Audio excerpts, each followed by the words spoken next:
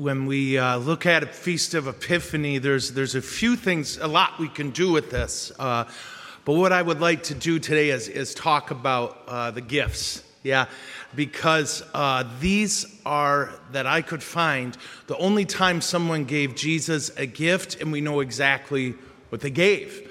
And who was giving is important. These were not Jews.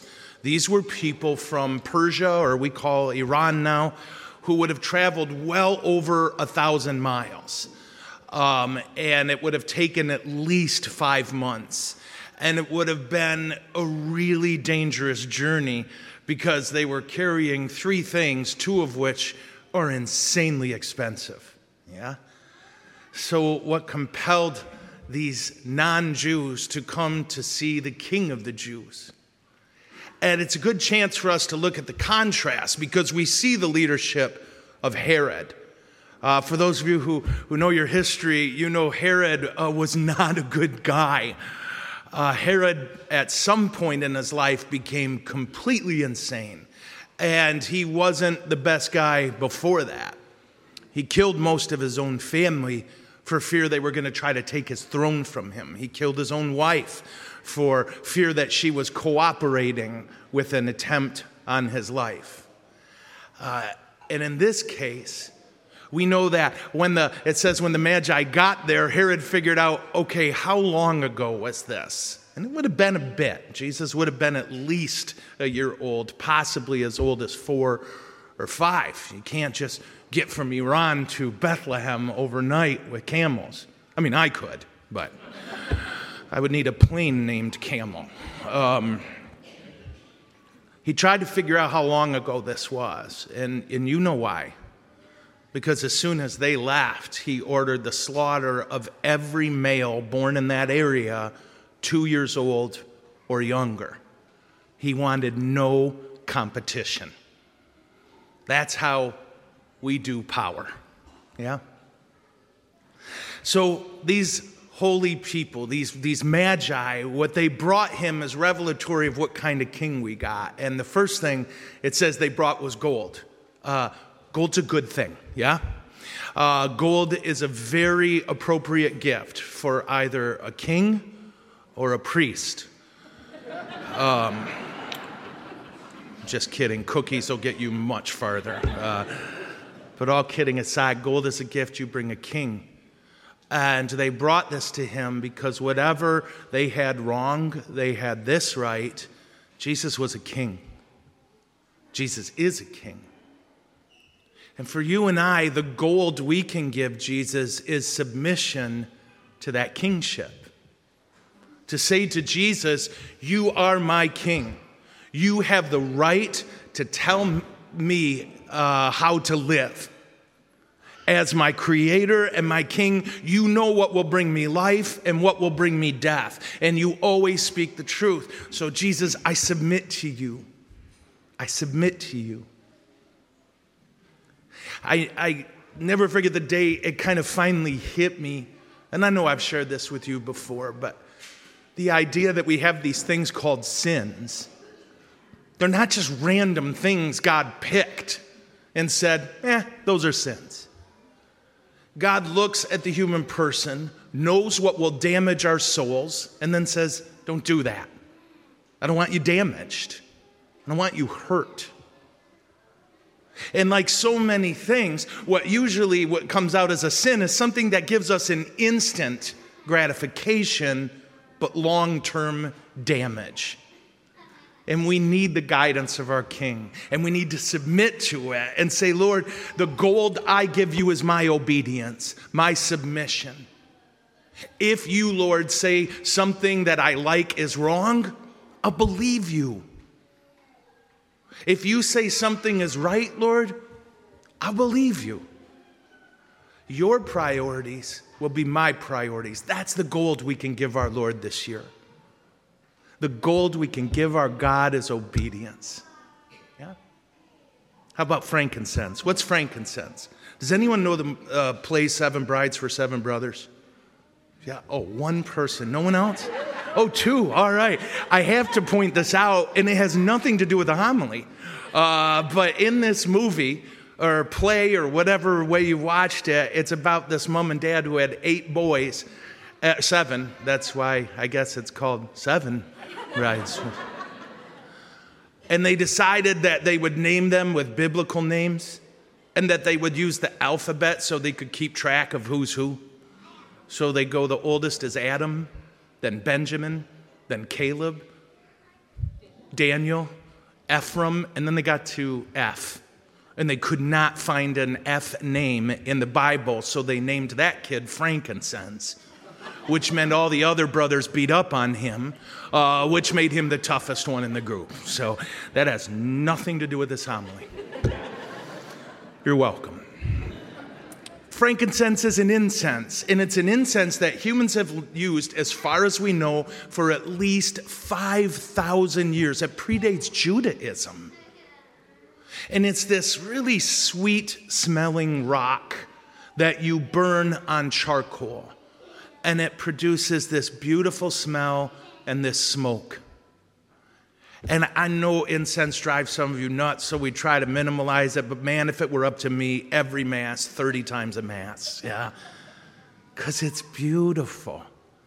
And again, people have been worshiping God with incense for thousands of years. And why frankincense? Well, because you can really see the smoke. And you can really smell that sweet smell. And that's the idea. Our prayers rising up to heaven. That's what it says in Scripture. Let my prayers rise up like incense before you. The lifting of my hands as an offering to you. And it smells sweet because our prayers are sweet to the Lord. He loves the sound of our prayers. I don't get it. I could handle a God who tolerates my prayers. That kind of love I can understand. But this is a God who wants my prayers. Yeah. So you and I, what's the frankincense we can give the Lord? Well, I'm going to give you a hint. You're doing it right now. Yeah? You are here to worship the Lord. You could be in places that are much more entertaining. You could be anywhere. You could decide to sleep in. You could decide this morning to have done anything that you could do. You chose to tell God you're worth this. I remember a priest when I was growing up, he always gave homilies yelling at people who weren't at church. I'm like, bro, they're not here. You know, they don't hear you. I want to honor you. I get to pray with you all the time. And I think that's an incredible blessing. And every year, I've been here 4 years, every year I know a few more of you and a few more of you. And I just can't believe I get to do this with you. That we get to come together and say, God, it's all about you. If just for an hour, it's all about you. That's worship. That's giving God your frankincense. And this is kind of cool. This is a surprise new thing we're trying at the church. We actually do this every day. Yeah. What? I know. Every day we worship the Lord here. Every day we come in here and change the universe by worshiping God. And your work schedule or family schedule might not allow you to come to these daily worships, but there's a million other ways to worship too. You can talk to the Lord when you're in your car, right? You can even explain someone's driving to him, if you know what I'm saying. You know, you can worship the Lord while you do laundry. You can worship the Lord while you wash dishes. You can talk to God all the time. And that's what he wants. He wants your voice. He wants to be on your mind. Not because of his ego, but because that's what you and I need. That's what we need. If we took everything that's in my head and sweet Lord, that would be terrifying. Can I move Jesus to the front? Can I move Jesus to the front of that list of things that are on my mind? What possible harm could it do for me to sit and think about love all day? the frankincense that we're going to offer God in this next year is our worship, our time. God, you're worth this. And how wonderful for us to, again, even if it's for an hour, do something that's not about us. Amazing stuff. So we're going to give God the gold of our obedience and submission. We're going to give him the frankincense of our worship and our prayer. But then we get to myrrh. If you heard in the first reading, I think, did you? No, you read the second. Okay. In the first reading, wherever we went, see, they're pointing at each other, and I'm just totally confused. You may notice it prophesied this, right? In the book of Isaiah, 700 years before Jesus was born, dromedaries, which is the only time that word's used in the Bible. I just want you to put that out there for trivia. Dromedaries and camels will come bringing gold and frankincense. It doesn't mention myrrh because that's objectively a horrible, horrible gift. You would never give this to a child because myrrh had one use and one use only.